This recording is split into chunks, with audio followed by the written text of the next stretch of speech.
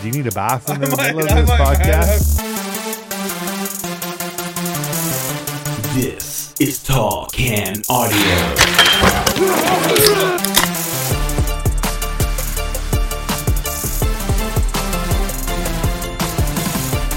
What's going on, everybody? Welcome inside an all-new episode of the Tall Can Audio podcast. It's a fight week, and it is actually St. Paddy's Day as we release this episode, which means some of you may have already started your day. If you're checking out the Tall Can Audio podcast, if you're one of those people who takes St. Paddy's Day very seriously, you may already be into your first pint. We're going to get to our pints here in just a second.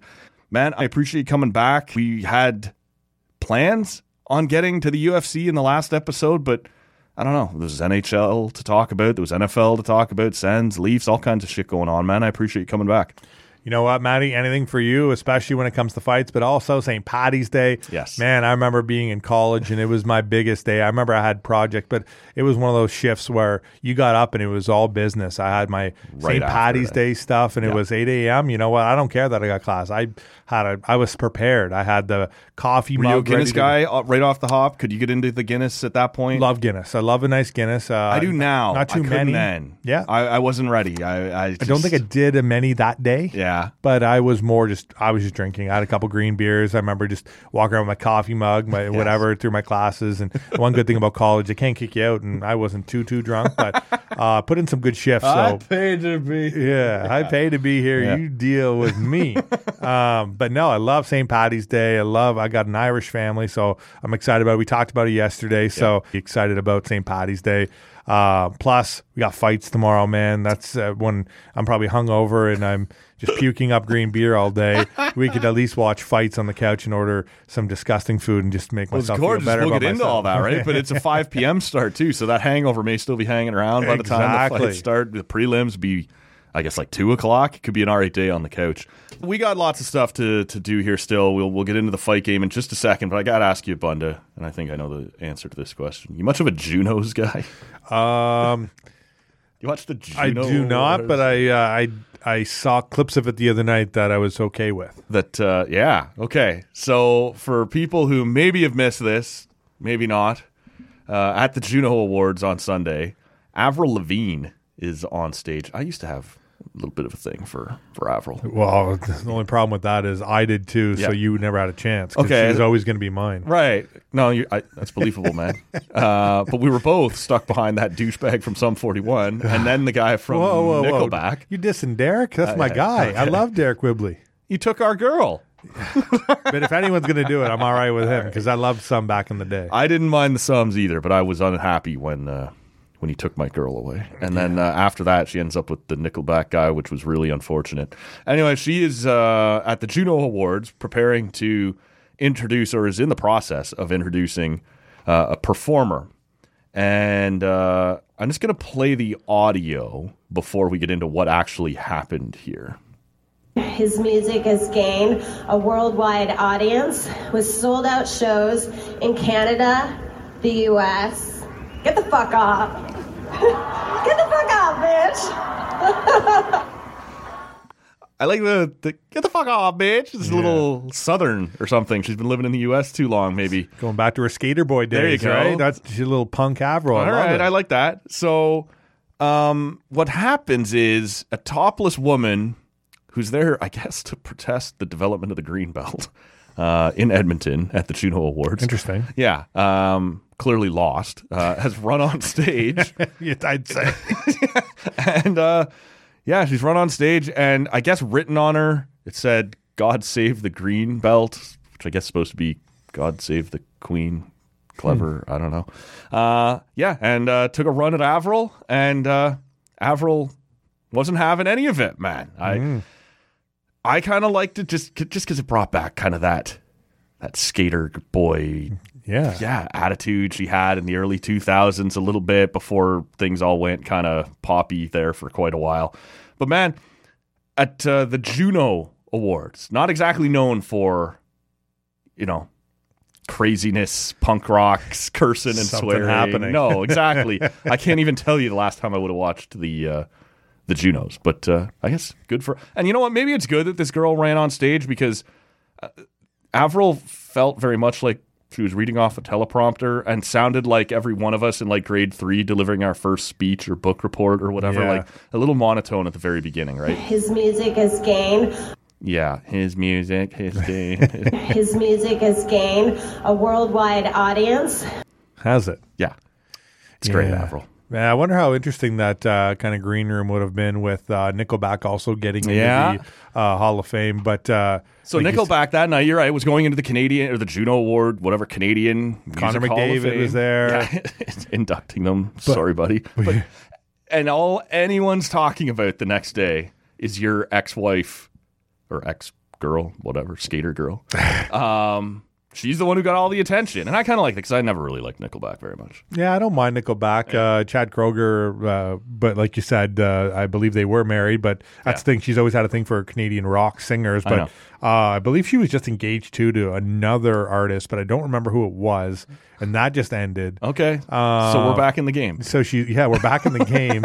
We might have to fight to the death for it. So let's be ready for that. Yeah. I'm worried because I know you got all the Talcan audio fans downstairs that don't like me very much. No, I'm worried that they're going to be trying to chase They'll me be home. backing me up. Yeah. Yeah, but must have been an interesting night for all of them being involved in that situation. But no, I like Nickelback. I've seen them live twice. They put on a great show. I mainly saw them because opening up for them was one of my favorite bands, Shinedown. And, both times though, they were a really fun concert to watch. Like they're throwing beers to the crowd and having fun. There's pyro, there's solos going on, and I believe a lot of people hate on Nickelback just to hate on Nickelback, and they don't actually hate them. So I really liked the first album, and I think I liked the second album. I think that had How You Remind Me maybe was on that one. I don't want, and everything after that I haven't really liked. So I just they're a band for me that's just there. Like I don't hate them, I don't love them. But I'm like, you know what? I appreciate them. I don't like, I'll listen to their songs. I like a lot of their songs. I like a lot of their stuff.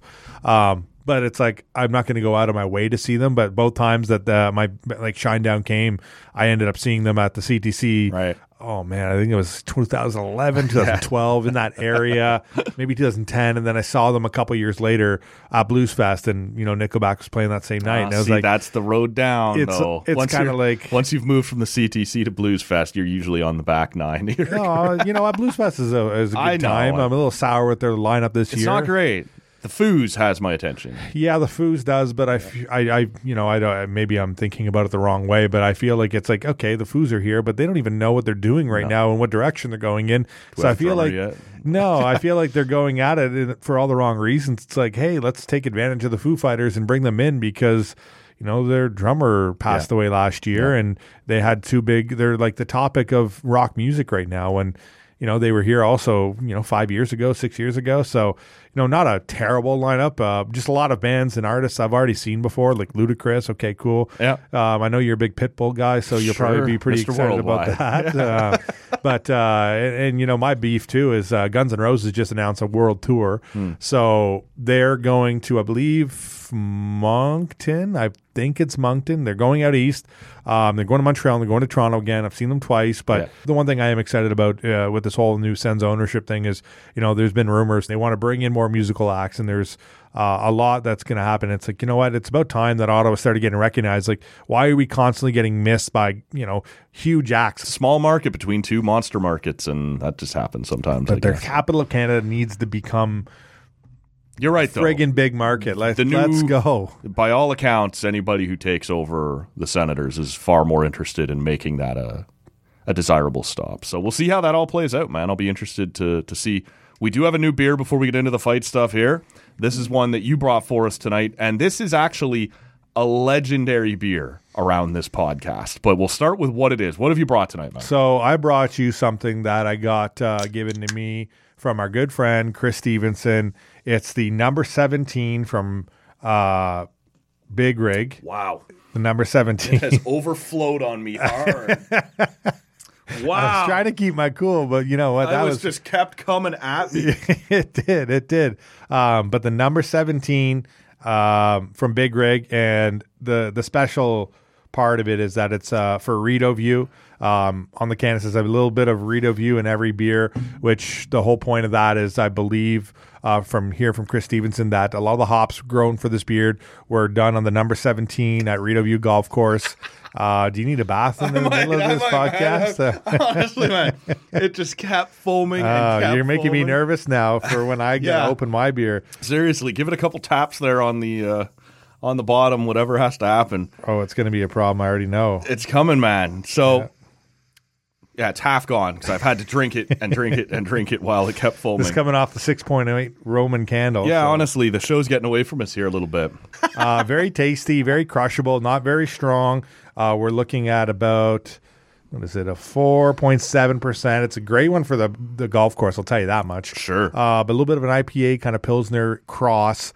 Very good, tasty beer. It does have a bit of a Pilsner ring to it. Yeah, Pilsner, but it also has a little bit of a early bitterness of an IPA at the beginning of it. So I've always loved it, and our fella Chris Stevenson brought us a couple the other day, so I figured I'd share a couple with you today. I appreciate that, man, and it's interesting because we had CJ in studio. I'm going to say, although I am guessing, January. Yeah, see, it's coming at him too. This is struggling, but I'm making it work. Yeah. Learned from my mistake. I just cracked it right open, and I swear my shirt is just drenched at this point. CJ would have been in here, I believe, January or February of 2019, and had a couple of beers, and he was telling us about this beer that, they grew the hops, I guess. Yep. On the golf course, as you said. Number 17, baby. Right, which is where this name comes from, obviously. And we were kind of like, you got to hook us up here, CJ, right? Like, we got to try this thing. He said, yeah, I got some at the house. I'll take care of you. And this is now, actually, I might be missing this up. Maybe it was 2020, because obviously you never came back, which the world got locked down, right? And so I've sort of needled at him a couple of times on Twitter or in the DMs or whatever, messages, hey, don't forget about us. Hey, we need to try this 17. And here it is, you that walks in with a couple. And so we appreciate you getting out in front of this, because CJ, I'm his little courier, I guess, delivery boy. But yeah, no, he brought a couple, and I grabbed a couple to bring in. But like I said, just a good crushable beer, and I've had a couple in the past, but recently brought some more in, and I know CJ's a busy man and all that, but shout out CJ. But we'll also get him in here again. Shout out to Steve Duckett, who is part of Rito View and a really good guy too. And they put together a good pint, and like I said, just a very tasty one. Now that it's not all over your body, foaming over, and foaming over. How do you like the taste? It tastes way better than it smells on my shirt right now, or than it feels on my chest. We're not too far apart, but I'm going to let you know right now, I'm not going to lean over to smell how good you smell. How about that? All right, man, you're missing out, I guess, but it's making my shirt. I'll taste my beer. How about that? Okay, fair enough. It's making my shirt a little clingy. Things are getting showy over. This actually feels like St. Patrick's Day, which is 2 days early, right? Things have gotten a little sloppy. It's a green can too, but it's honestly a very nice beer, and it just kind of got away from us there a little bit off the top. So appreciate you bringing that in. And it's Big Rig that brews this one? Yeah, Big Rig. Yeah, which is like, that used to be owned by Chris Phillips. I think he's sold it to a Montreal-based company, if I'm not mistaken. I could be wrong on that. You might be right though. I don't know. I can't. I'm not here to be. That's anything I say on this podcast. I might be right.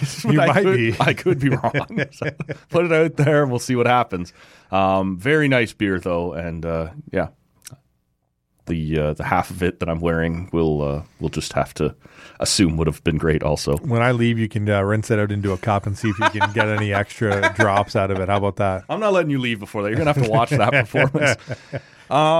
Speaking of performances, man, it's been an interesting couple of weeks around the UFC, and we got another huge card to come on Saturday, but let's circle back first. We can't not circle back. We have to talk about the return of John Jones, and he walks into UFC 285, and honestly, man, that fight against Cyril Gane was so anticlimactic, and it's because, I guess, of how great John Jones is, but like, I'll ask you, that was over early in the first, but it didn't look like Gane was necessarily in trouble, right, when he went out.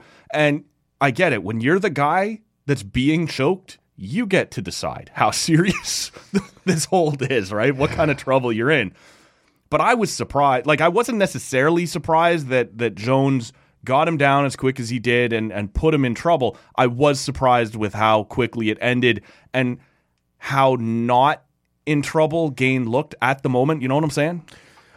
Yes and no, because once he got him up in the cage, and he was down in the cage, like that's the thing now, and there's nowhere to go. And for Jon Jones, the one thing that's always made him such a, I hate calling him the GOAT because GSP is always going to be my GOAT. Of course, but it's hard to ignore him. But his length, his body style, and the fact that he's now pushing up to 250, and Cyril Gane isn't that big of a heavyweight either. As soon as he had him against that cage, it was over. It was basically over because I know Gane's a strong guy and he's super athletic, but you're not getting out of that. And for Jon Jones, like that's his first round finish since Chael Sonnen in 2013. Wow. Like, and this is a guy that's like the GOAT, right? And he's had a couple, like his last couple light heavyweights fights right before he left to become a heavyweight and took 3 years off.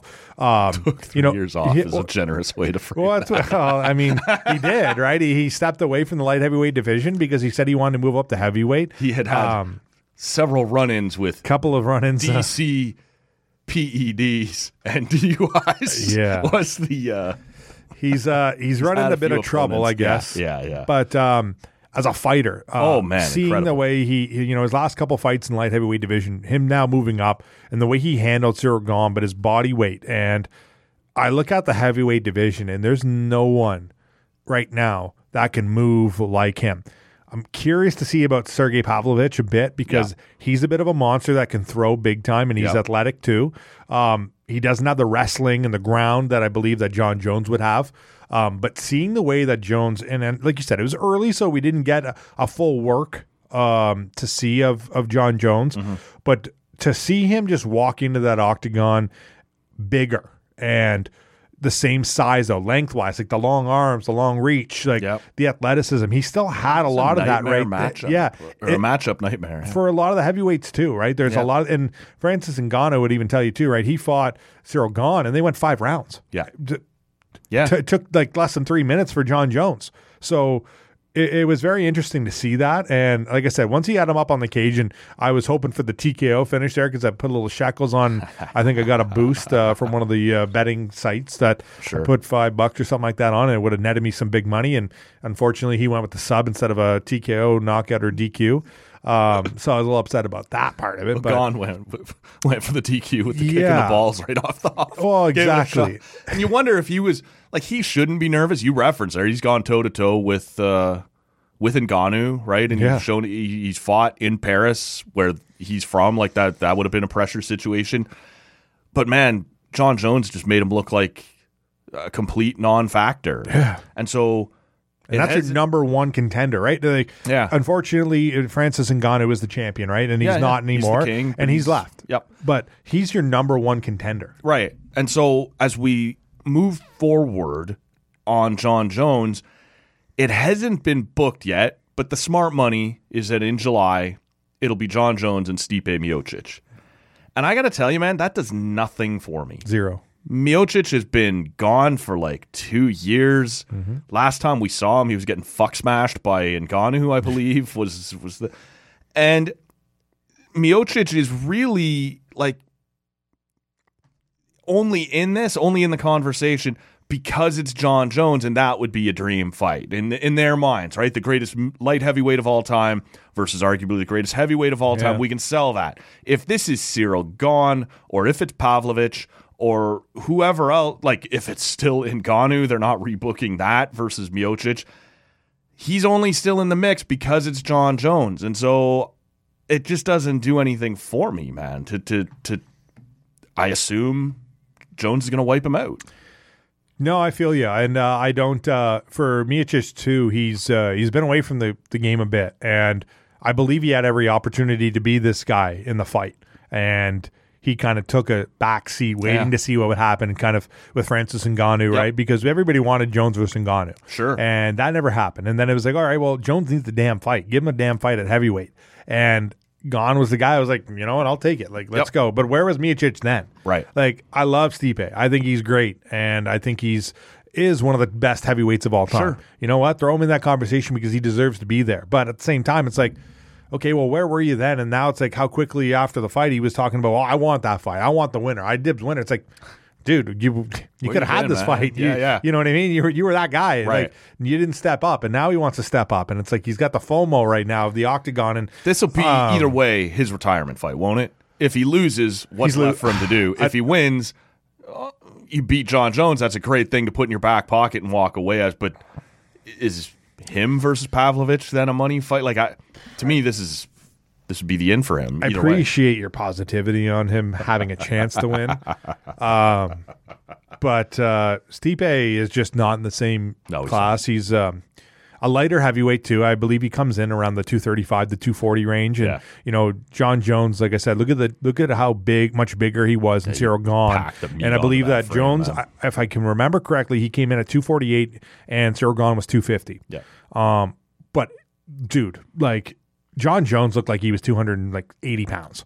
Like, not fat-wise, but just so much bigger than Cyril Gane. Frame, the build, all of it. Like I said, once he had him up against the cage, he was in no man's land. Like, he had him in a spot where he literally was sitting up against the cage, and he was over top of him, and he's just like, all right, do you want to get TKO'd here, or do you want to get choked out? And Gane took the, you know what, choke me out because I don't want to get knocked out. I want to fight again in probably 3 months against, I don't know who, Curtis Blades, the winner of Sergey Pavlovich, Curtis Blades fight. But, you know, I look at, you know, Curtis Blades is the next matchup, depending on how that fight goes between Pavlovich. Like that, those two guys right there, like those are guys I want to see fighting John Jones. Yeah, okay. And if it's not Ngannou, because it should be Ngannou, that's going to be the thing, man. If Jones beats Miocic, he's going to almost force Dana to eat his balls and say Ngannou. Like that's what's next. You can't go down then to Pavlovich. Maybe you can once, but at some point you're going to have to make that fight. Yeah. You're going to have to do it. Yeah. And otherwise, like we've heard a few different times now, John Jones may not be in this for the long term. He's in his mid-30s. That's the other part of it, right? Is how chance he's going to have to make money off that guy too, right? You're going to have to go back to Ngannou. Yeah, and he's going to be in a spot where, like, who's he fighting? And again, like, you know, for John Jones, if he beats Stipe, it's like, okay, cool. Now, when. But once that's done, it's like where is your next opponent? And it's going to probably be the winner of that Curtis Blades versus Pavlovich. Right. And I'm gonna Blades is more of a wrestler, so I see that being a very decent matchup against John Jones. Likely a very boring one. Mm-hmm. Pavlovich, I believe that John Jones doesn't want to swing with because that guy's a monster. I think he would have been a great fight for Ngannou. Like that would have been couple monsters. 100%. But the heavyweight division right now is kind of sitting in a spot where it's like, okay, like what's going on? And like, Tai Tuivasa was so hyped up, and then he got knocked out by Cyril Gane, and it's just like, that kind of sucked because he was, having a lot of fun doing shoeies, chugging beers out of his shoe on the cage and having fun with the fans. Right. And he had a lot of hype. He was great on the mic, and he was having a lot of fun. But you look at the next couple guys, and if it's not Ngannou, it's like, all right, it's thin, man. Yeah, it is thin. It's like Curtis Blades is there, but like that's not a sexy fight. No. Like, and there's not a lot of sexy fights in the heavyweight division right now. And like I said, Pavlovich is the next guy that I feel like could be once he gets there. Yeah. But he's still like very new to this division, and he's a monster. I do believe he's pretty sick, to be honest. 100%. He might be my favorite heavyweight to watch right now, but. What John Jones did, like I said, not having a first-round finish since 2013, 10 years. Took him 10 years to get back to that spot. And the way he handled Cyril Gane was like, holy shit, man. Like, this guy is a problem. And 100%. I think the one thing that you'll agree with me on is, like, I really respect and I put him in the top fighters of all time in the UFC. I just dislike him so much outside the octagon that it's like, I always constantly find myself rooting against him, but it's like I do that because I just don't like the guy, but I know he's always going to win because he's just a monster. He is. His he's only an loss, asshole, but he's very good. His only like no contest loss is because of an elbow, which it's like Dana White's even admitted he's tried to get that washed, and it's like, okay, cool, but I don't know. I want to see some more excitement in the heavyweight division. And the one thing the UFC is doing a good job of right now is that a lot of the other divisions are building newer, younger superstars and there's a lot more of the turnover. Talked about, it was a good 5 years though where there was not much coming up. No, you're right, and it kind of was sucked. And the heavyweight division right now it's okay. Like there is some of these guys like the Pavlovich, the Tuivasas. I was always a Jairzinho Rosenstrike. I like the Big E boy. Sure, I love that guy, and there's a lot there, but it's like there's no one that's like, you know what, like John Jones is going to step in this division right now, and he's doing it because he's probably going to take down, like he did, but he's going to take down Stipe, so he's going to have that, the greatest heavyweight of all time. That's they in my can sell belt. that fight. Yeah. They can sell that fight. It's not interesting to me at all. It's not, and it won't be until Ngannou comes back and they have a trilogy fight, because I could see, 1v1, okay, one win, one loss each, and then here you go, here's their third fight, maybe a fourth fight. Like, it just, that feels like a rivalry, and raw, like they're already talking about each other all the time right now, and yet they're not fighting each other. Right. And you know what? If Ngannou goes to boxing and he fights Tyson Fury, that's going to be bigger than any UFC fight, any boxing fight we've ever seen. That's going to be the biggest fight in a long time. That's globally. The one thing I wonder. Does it hurt him, Francis Ngannou? No. If he goes and fights Joshua or Fury and loses? Because that's very much on the table. Like, UFC guys crossing into boxing seldom do really well. And there's some fear that Ngannou won't be fast enough to keep up with his boxing, right? Yeah, it's tough. It would be... the build up to the fight, no matter what, is going to be the biggest fight. Like, that's going to be one of the biggest boxing matches and fights in UFC and boxing history. 100%. If it's Tyson Fury and versus Francis Ngannou, because he has that hype of like, you know what, I'm the heavyweight champ. Nobody's beating me. I'm still the UFC heavyweight champ. I'm he's got the boxing to do it, and I think he would rather be in that situation because of his knee injuries that he's dealt with, and he's getting a bit older now, and he's been through a long road, right, to get to the UFC, to get to me though, man, I got to be honest, it sounds a little like Conor versus Floyd, but less built. Like, those two guys knew how to talk to sell a fight. Francis isn't the same talker, isn't the same size name, and I think he's just as likely to lose. I don't think he gets dominated. Right? And even Conor, you can argue if you want against Floyd. Maybe Floyd played with his dinner a little bit, but Conor stuck around long enough to make that go, all right, like at least it was competitive. If Ngannou were to get just knocked the fuck out, I think that damages his value to the and Dana gets to do his smug fucking thing at the press conference. You just lost, whatever. Why would I be interested? Because you need him in the UFC. Boxing doesn't necessarily need Francis Ngannou. The UFC, come July, may need Francis Ngannou. Yeah, I see what you mean, but I look at that fight. McGregor-Mayweather was a circus. It was always been a circus because Mayweather was already retired and it was an exhibition. So if they fight, though, if Fury fights Ngannou and it's like a legit fight and it's a boxing fight, and like I said, everything's legit here, like that, none of the mic stuff matters. The mic stuff is what sold that Mayweather-McGregor fight. That's what I'm saying, though. Because it was Stardom, UFC, this whatever. Won't do the same sell. Oh, it'll be more. You think so? Eh? Oh, a lot more. I'm telling you, dude. If that fight happens, Fury can talk. Tyson Fury versus Ngannou can too if he needs to. Everybody just knows he's just this likable guy. But he's also not afraid to get in. Look what's going on with him and John Jones, right? Yeah. John Jones is calling him a pussy, and then he's talking about him. Where were you? Like, you've had my fight for 3 years and you never came to fight me. It's like you waited till I left to then come in to get a heavyweight fight. And it's true. I look at Ngannou a little bit the same way as Stipe. It's like, you guys have had this fight for so long, and I get you hurt your knee, Ngannou, and all this, and you don't have a contract anymore, and that never worked out for him. But when I look back to that fight, McGregor versus Mayweather, that was nowhere compared to this. If these two guys fight, this is bigger than any MMA fight, any boxing fight in the next, like the last 10 years and the next 5. Like, this is two of the top heavyweights in the world boxing, and it's for a legit belt or a legit fight. Yeah. This isn't guys coming out of retirement. This isn't guys selling it on the mic. This is a legit fight. That's going to be huge. It's going to make big numbers. The turnout, what happens, the result is going to be interesting. I think it's bigger to you and me as fight guys. I don't think it's bigger to the general, who just sort of fucks around. What's on Saturday night? I'll get some buddies together and order a fight. Francis Ngannou is not Conor McGregor. No, but Tyson Fury brings a big crowd right now. He's 100%, a big deal, and that's the thing. You know what? Like, are you going to buy that fight? I will watch that 100. fight. I don't know if I'll buy it. Either way, I'm sure you will. You know what I mean? Watching Yes. it, but I look Yeah. at that situation. Trust me, like that's going to be. Boxing has a very much as much as MMA is very niche in its sport. Boxing is a bigger niche, and it has that. A lot of an old school crowd, right? A lot of the guys that love and watch boxing are the guys that grew up watching guys like, Muhammad Ali and these Mike Tysons and, all Smoking Joe Frazier's and Holyfields. Like these guys are right there watching. And it's like, all right, now this is, like I said, this is going to be the biggest boxing fight. Like Tyson Fury versus Deontay Wilder was so big. Yep. And Anthony Joshua right now is getting into another fight with, I think Tyson Fury's also been talking about Andy Ruiz. There's a couple of big name heavyweight boxers right now, and I'm not even a big boxing fan. No, I'm not either. But I follow it a little bit, and it's like, okay, but I'm not going to go out of my way to watch a lot of these guys. But this is like, you can't miss that because you have that opportunity to see a guy like Tyson Fury get knocked out by Francis Ngannou, because that's the thing. Both these guys have the power, and that's the other thing. As much as like, okay, Ngannou can get knocked out right away because he's not a real true boxer. This is a guy that's a big monster and can fight, but his struggle, like you saw against Ngannou, was he handled it. He was a good wrestler. Yeah. A lot of people didn't see that coming.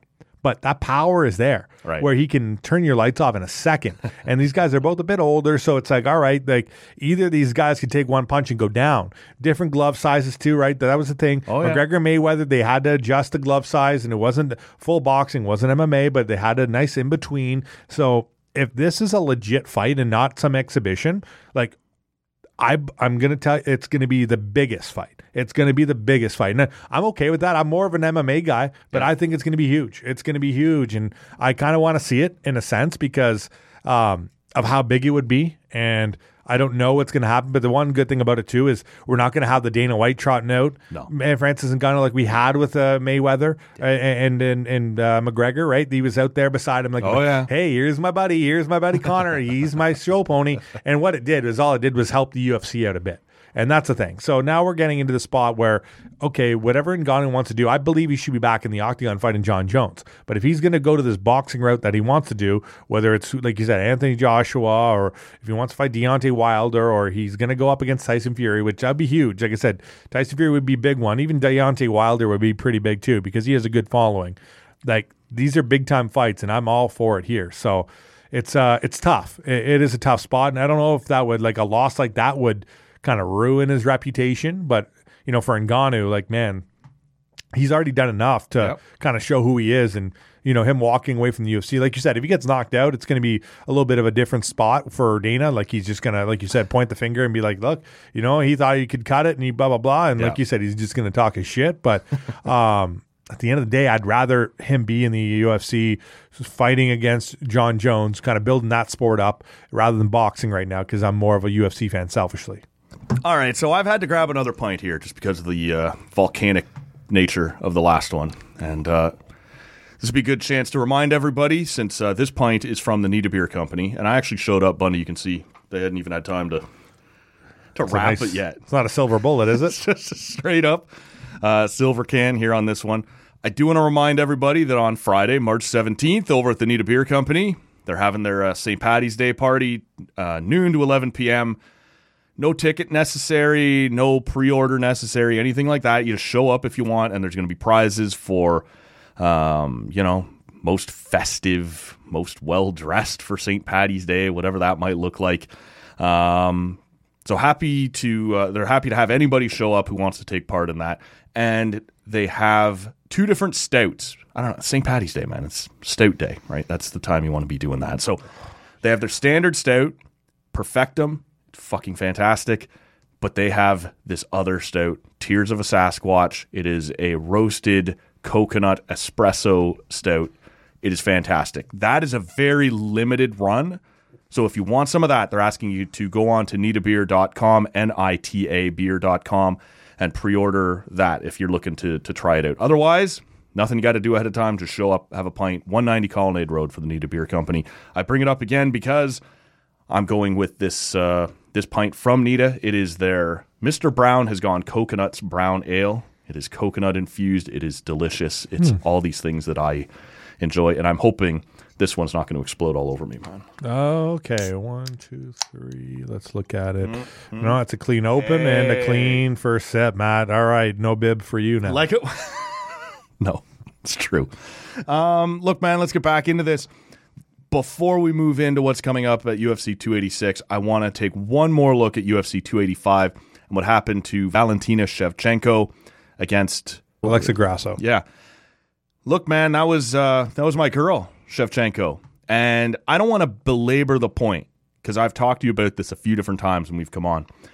There has been a major changing of the guard across the board. We have seen Usman, who was thought of as one of the most unbeatable champs. He's gone down.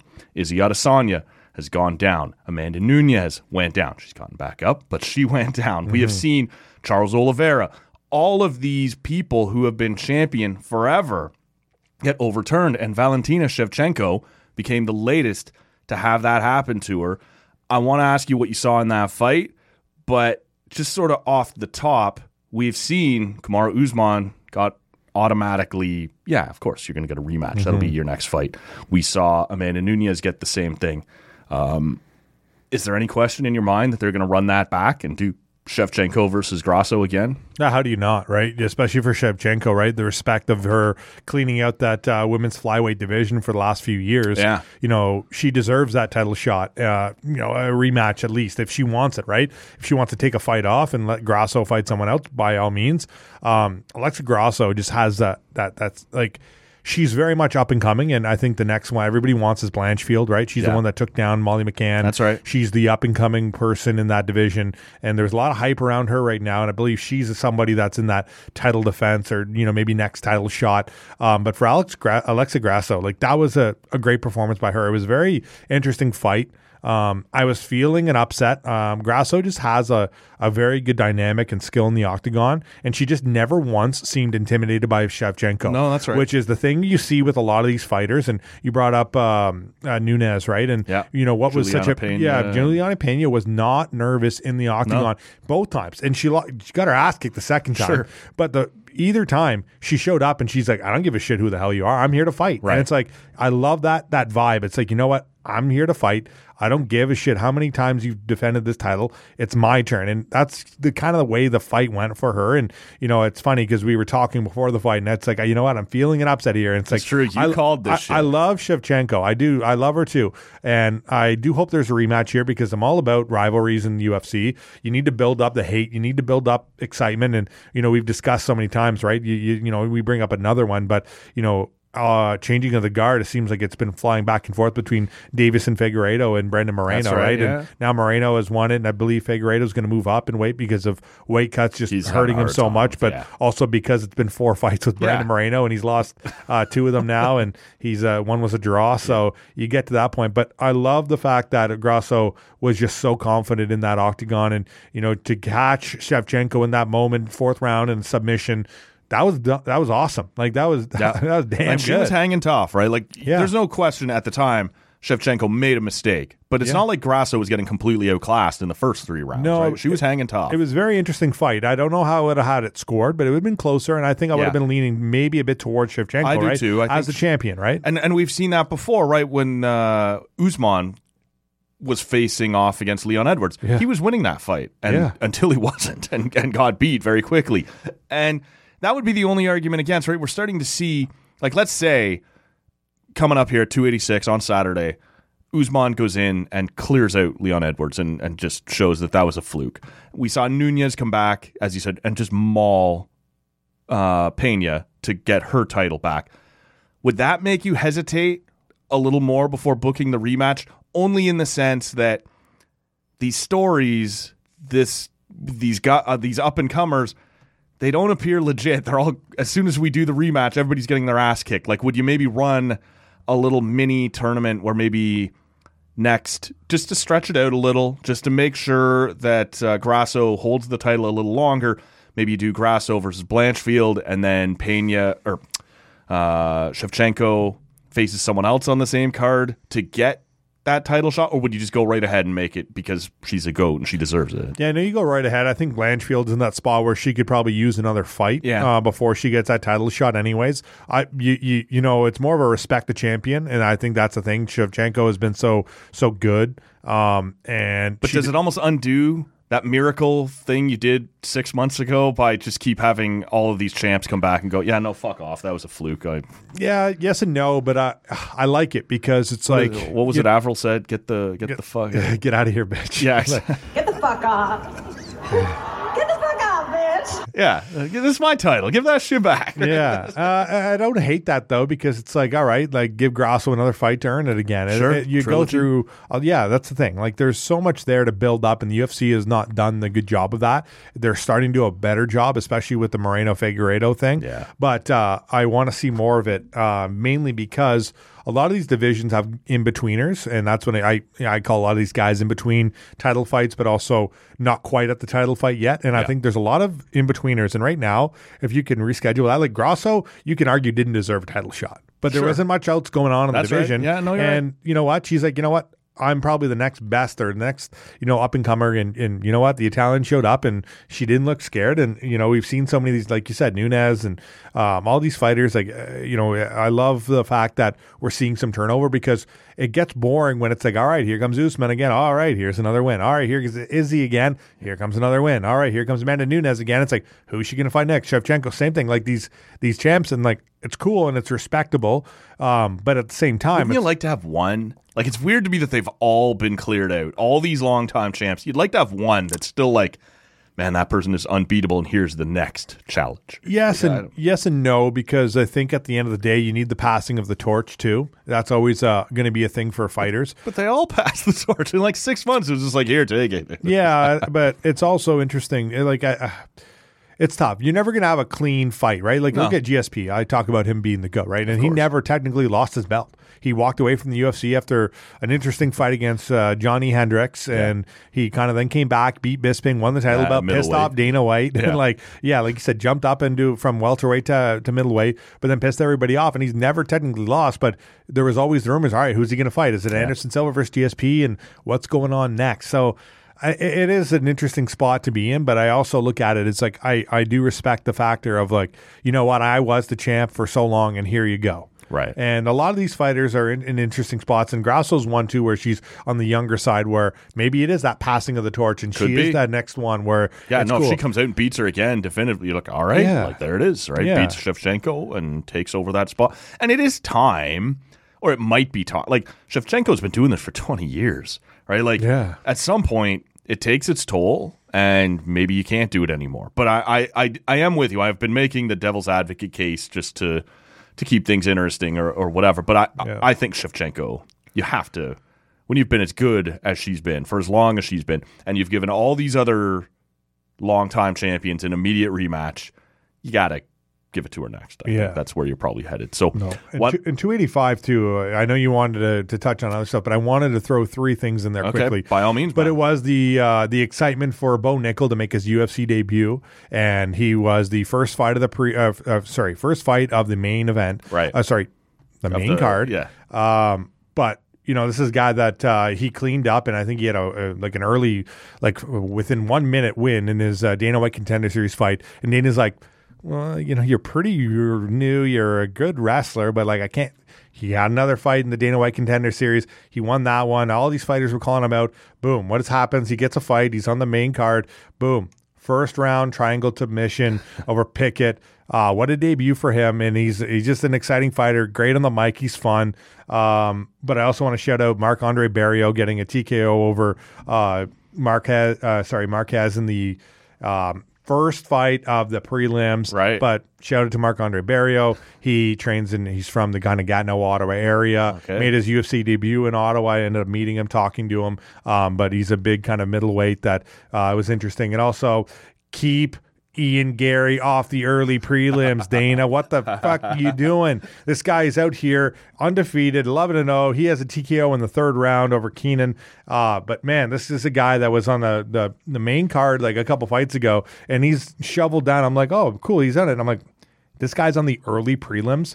Like The what former Facebook fights. Yeah, that former Facebook fights, like, and he's now 11-0 after getting a TKO. But he's like the next up and coming Conor McGregor kind of guy. He's good on the mic. He's fun to watch in the octagon. Right. A great performance for him as well. I don't want to see that happening anymore. So just a shout out. That was a great card. 285 was a really great card.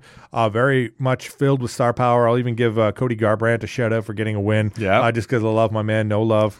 But man, it was a really good card. So I was really happy about that, and like I said, topped off by Grasso winning over Shevchenko, which caused a bit of a stir. But then John Jones just making holy shit, just making Gane look like nothing. So very much a great card, and I was very excited about it. 286 coming up this weekend from England. Weird 5 p.m. start. I know often when they travel, they just sort of say fuck you to the international crowd, and like it's going to be at 10 p.m. Eastern, whatever that means in your time zone is whatever it means. We had fighting at 5 a.m. like Fight Island, right? Or that one in Australia, which was like a brunch card that was the other day. So with this one, they're paying a little, showing a little love to the British crowd. So it'll be 5 p.m. Fight card here in the on the East Coast of North America. There's a few, I guess, ones we could start with, but why don't we get to the co-main to start? Because that's Justin Gaethje, and he's an interesting cat at this point because I used to, and I still do, like I get excited for a Gaethje fight. It's going to be an exciting fight. There's going to be a lot of action, but he sort of stumbles at the worst moments, right? They keep pushing him back down the rankings a little bit. And so he's in the co-main here on this one. How do you see that fight shaking loose? And are you at all still interested in what Justin Gaethje might have to offer here? Yeah, no, and I love Justin Gaethje. I do believe he's an interesting guy because he's an all-world wrestler, but he's never once had a takedown in the UFC. That's so weird, it's so weird, but he's just, I don't want to call him like a stupid fighter. I don't think he's in the Mike Chandler era, where I think Mike Chandler is just a dumb fighter. Yeah, he has no idea what he's doing. No, his fight IQ is low, but I think Gaethje's in a spot where he just has that great chin and he's so tough, and he's coming up against a tough fight against Fiziev, who's made his way up the rankings. But Justin Gaethje, speaking of the in-betweeners for me, he's right there. He's an in-betweener that it feels like he's always bordering on gatekeeper territory. Very much. He's always good enough to be in the top 5, but he's never good enough to win the belt. And that's where I look at him as I see him beating Fiziev because I think he's just a better all-around fighter. And I also think that he has a bit more power in this, and he's got just a bit more size on him. But when I look at it, man, I love Gaethje and I love his mic skills, but I wish he was more of a guy that fought use his wrestling in some of these fights, because you look at his fights against Nurmagomedov, and you look at his fights against Oliveira, right, where he just gets choked out, and it's like as soon as he gets up there against a jiu-jitsu or wrestler, it's like boom, it's kind of over. He wants to get in there and strike. He wants to get in there and kick, and it just gets taken down and choked. And Fiziev, him and versus Fiziev is going to be very much a Gaethje versus Chandler fight, and it's going to be fireworks. It's going to be exciting. I'm curious to see if Fiziev tries to take him down, because he's a little bit, like I said, he's coming in as the challenger here to Gaethje. Right. But it's very obvious to see the success rate against Gaethje is, get this guy down and submit him, because he's got the same kind of aura of like, hey, I'm ready to bang, go to this dark place. We're going to go and it's going to be nasty. We're going to have a lot of fun. And we're not talking about sex. We're talking about fighting. But I love Gaethje because he's not afraid to just, I'm tucking the chin and let's just throw. Yeah. And it's exciting, but it's like the guy's 23-4. Fiziev's coming in 12-1, a little bit younger. But man, this is going to be a good fight, and I'm curious to see if Fiziev can make this a big fight. But I think Gaethje wins this one. In terms of what else is on this card, it's interesting. But that co-main, I don't know if it's going to be the fight of the night, because I have it at my eye on another one. I'll wait to get to that. Yeah. But this is my secondary B pick. I know it's kind of a cheap shot of picking a B pick, but for fight of the night, because I don't know if it's going to be fight of the night, because I have another one that I think will be. because I'm not sure if Azeev can throw with a guy like Gaethje, because Gaethje is he's just a monster, man. Yeah. We've seen them in these fights. Oh yeah, he's a striker. He can do it. Yeah, but he's just so tough too. Like he can take shots, and that's the thing. So I'm excited about it. I'm not sure how you feel about it, if you're a Azeev fan or not. But if you think he's got a chance to take down Gaethje, but for me, I think this is going to be a Gaethje win here for sure, and I think it's going to be a second round knockout. Yeah, I'm with you on Gaethje here because I as you've said, I think he's bordering on that gatekeeper role now, right? Yeah. He's kind of number 4, number 5, number 6 in the division, and he's good enough to keep holding people off for a while, but not quite good enough to get it done and grab that title. So I'm with you. I expect this to be a stand and bang kind of thing, and I'm all in for that, and that's why I love Justin Gaethje fights. I'll say the same thing. I got Gaethje in the first or second round, man, and probably in spectacular fashion. So. Yeah. Look, we'll get to some of the deep picks. I know that's one of the things you roll in here with, but let's get to the main event first. Yeah. I want to talk about what's happening here. We have a huge rematch between Leon Edwards and Kamaru Usman, and Usman had become one of those guys, one of those long-standing, we're talking about best ever, at least best ever in the division. He was in those pound-for-pound rankings right up high for a very long time, and if we're being real about it, he was winning that fight against Leon Edwards, and pretty definitively, again, until he wasn't. Leon Edwards buries that kick, knocks him out, and you're like, holy shit, we have a new welterweight champion, in a way that I'd seen Usman fight some guys that I thought had better chances of finishing him or taking the title off of him than Leon Edwards. I sort of looked at that point at Leon as like, yeah, all right, we'll do that again because we've done everything else. But Leon Edwards is like, fuck that, I'm taking the title. And I think it was a 5th round knockout, was it not? Yep, 5th round knockout. He was because I remember that fight started out in the first round with Leon Edwards taking down Usman, and kind of beating him up a bit, and that was what shocked everybody. But then, rounds 2, 3, and 4 were was a sweep, and it was not even close. That's the Kamaru Usman we all know. And so Leon Edwards finishes him in the 5th round with the head kick, knocks him out, takes the title, and the UFC, to their credit, goes, all right, here's a good time for us to go back to England. We're going to sell some tickets with this British champion, and that's what they're doing here. We're going to have that at 5 p.m. Like I said, all of it lines up to be a big deal in Great Britain, a hometown fighter. I'm sure up and down the card we'll see some Great Britain fighters, or European fighters that will all have the chance to do that at home.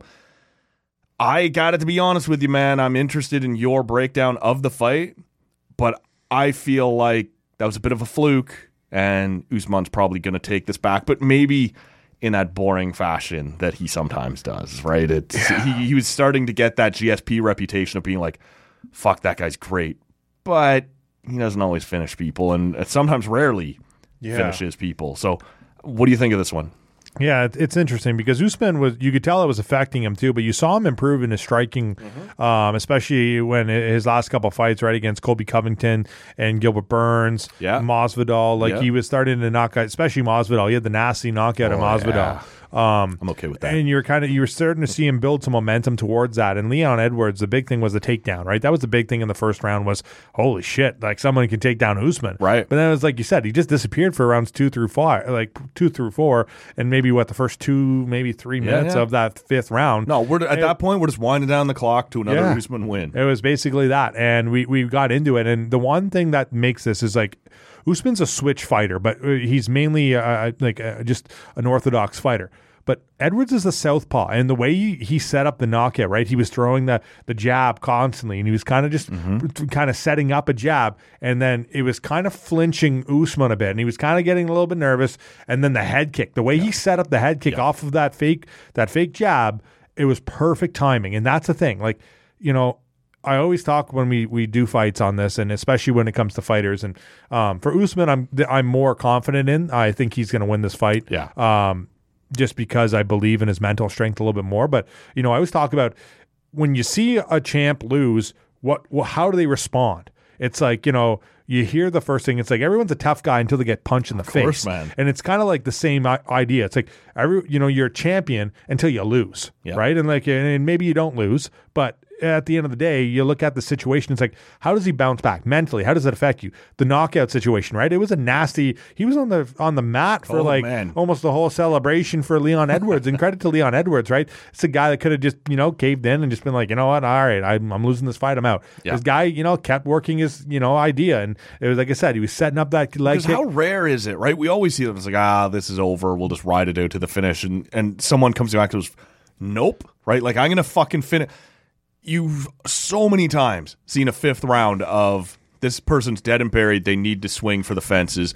And then he does and connects and finishes him. It was wild, man. It was a nasty leg kick. It was. And like I said, I do believe that Usman's going to win this fight because I believe in his mental strength and his attitude and the way he's always been in the octagon. I believe that he talks a little bit more trash than he really means to, but I think that's more of the pressure of, trying to sell fights more than you really should. Right. A lot of these champs get into the point, like him especially, but Volkanovski's another one where they're on the mic and they're trying to talk trash. And it's like, we all know you're a good dude. Yeah. And you know what? You're not selling me here. Yeah. Right? I'm going to watch your fight because you're good at this.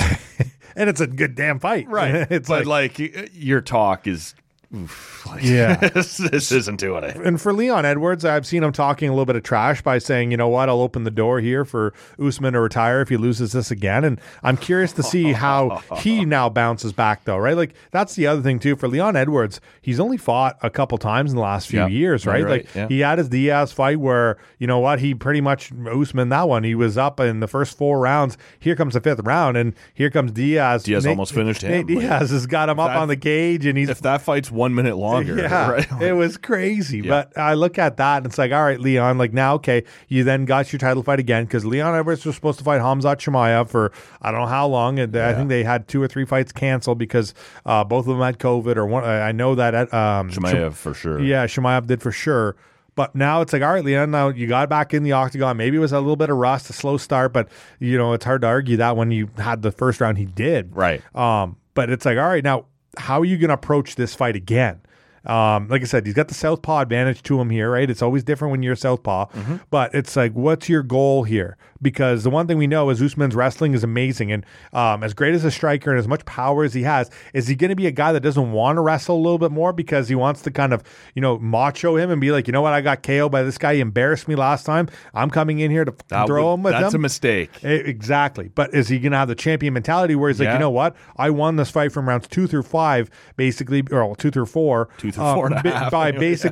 By basically wrestling this guy and using my strength. You got to leave your ego in the back. But sometimes it doesn't happen. Oh, I know. And that's the thing. So that's where the interesting bit is. And like I said, is he Adesanya versus Alex Pereira? Like that's another one too, where I'm more confident in Pereira taking another title defense there and winning over Adesanya again for like the 90th time.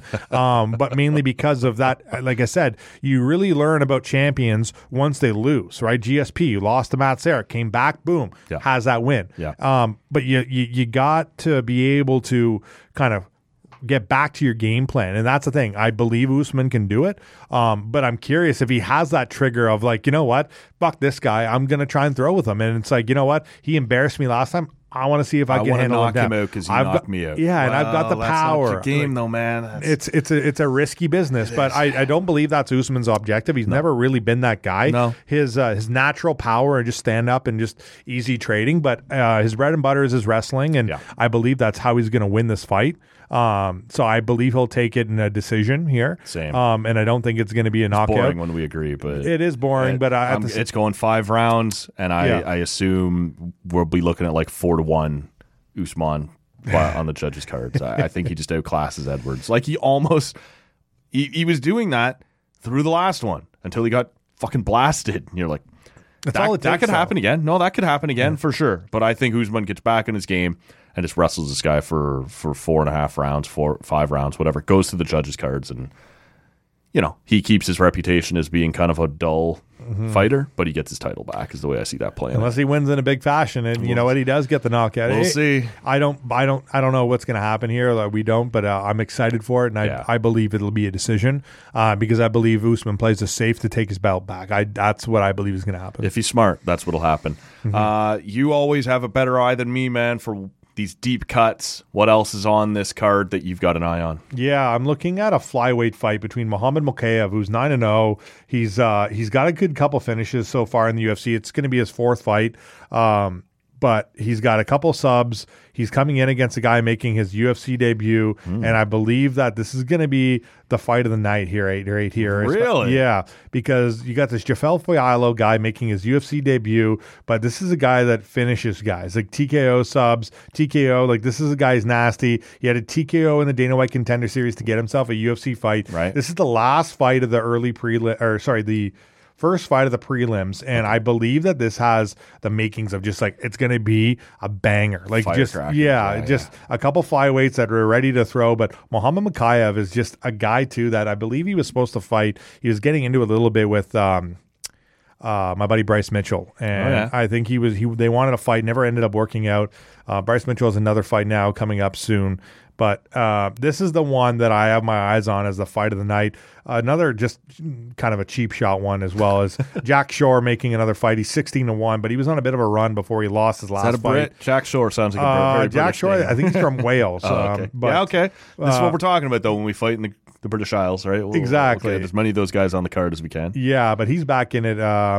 I don't know who the guy he's fighting, but Amir Khani. But he's. I think that's another fight that's going to be entertaining. It's the last fight of the prelims, but the prelims have two fights right away that I'm interested in, and that Mokaev versus Philo one is going to be a big one, and that's my dark horse kind of fight of the night winner. I think it's going to be a very good one. Also, Malcolm Gordon fighting against Jake Hadley. Malcolm Gordon from Canada. He's been on a bit of a tear, I believe, lately.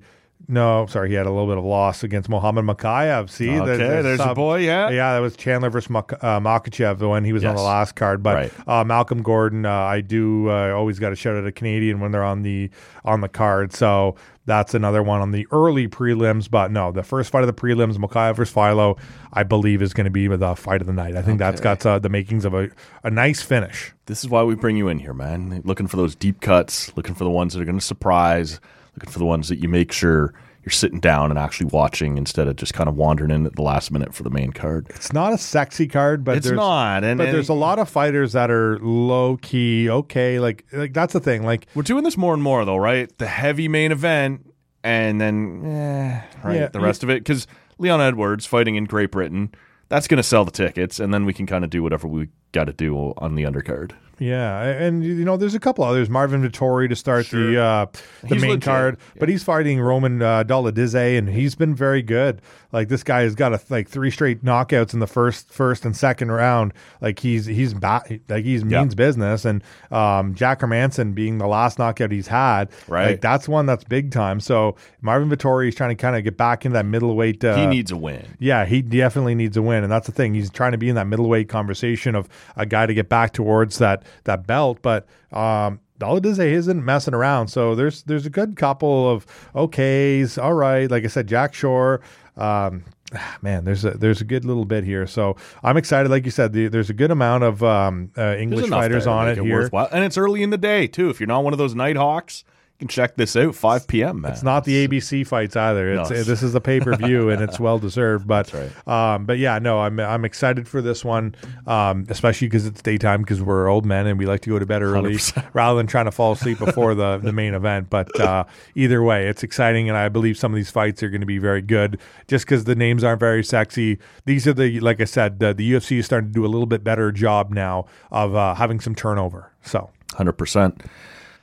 Man, always awesome when you're able to drop in. I appreciate you doing 2 this week. Man. We got you double dipping here and doing the heavy lifting for us, but it's a fight week, and that means Bunda, right? That's who comes in to break down this stuff for us. So it's going to be a great weekend around the UFC. It's been a great couple of weeks around the UFC, and we're in one of those streaks now, which seems to happen every 6 months or so, where they get into like 3 or 4 months in a row where they have great main events. Yeah, 287's coming up, yeah. and which I'm hoping we could talk about more later 100%. too, because Adesanya versus Pereira, like I think Pereira's got to be a nasty guy to deal with, especially in that he's got his number. division. It looks like, right? Yeah. It looks like he's one of those guys who just has Izzy's number. He's a killer too, man. Like this guy is nasty, but yeah, some big time fights coming up. I appreciate you always asking me to come in to talk fights. Didn't really get to set up the John Jones one, but the fact that there was 2 quick ones in March made it easy to kind of recap and get in. So thanks again for having me, Maddie, and I'm sorry for the Tall Can Audio fans to see me twice in 1 week. We always appreciate the time, man. We'll wind this one down here. For Steve Bunda, my name is Matt Robinson. Make sure you follow him on social media at SteveBunda91. We are on social media at Tall Can Audio. We'll catch you all next time. The hell was that? Number one bullshit. Oh, number one bullshit. Why are you so pissy?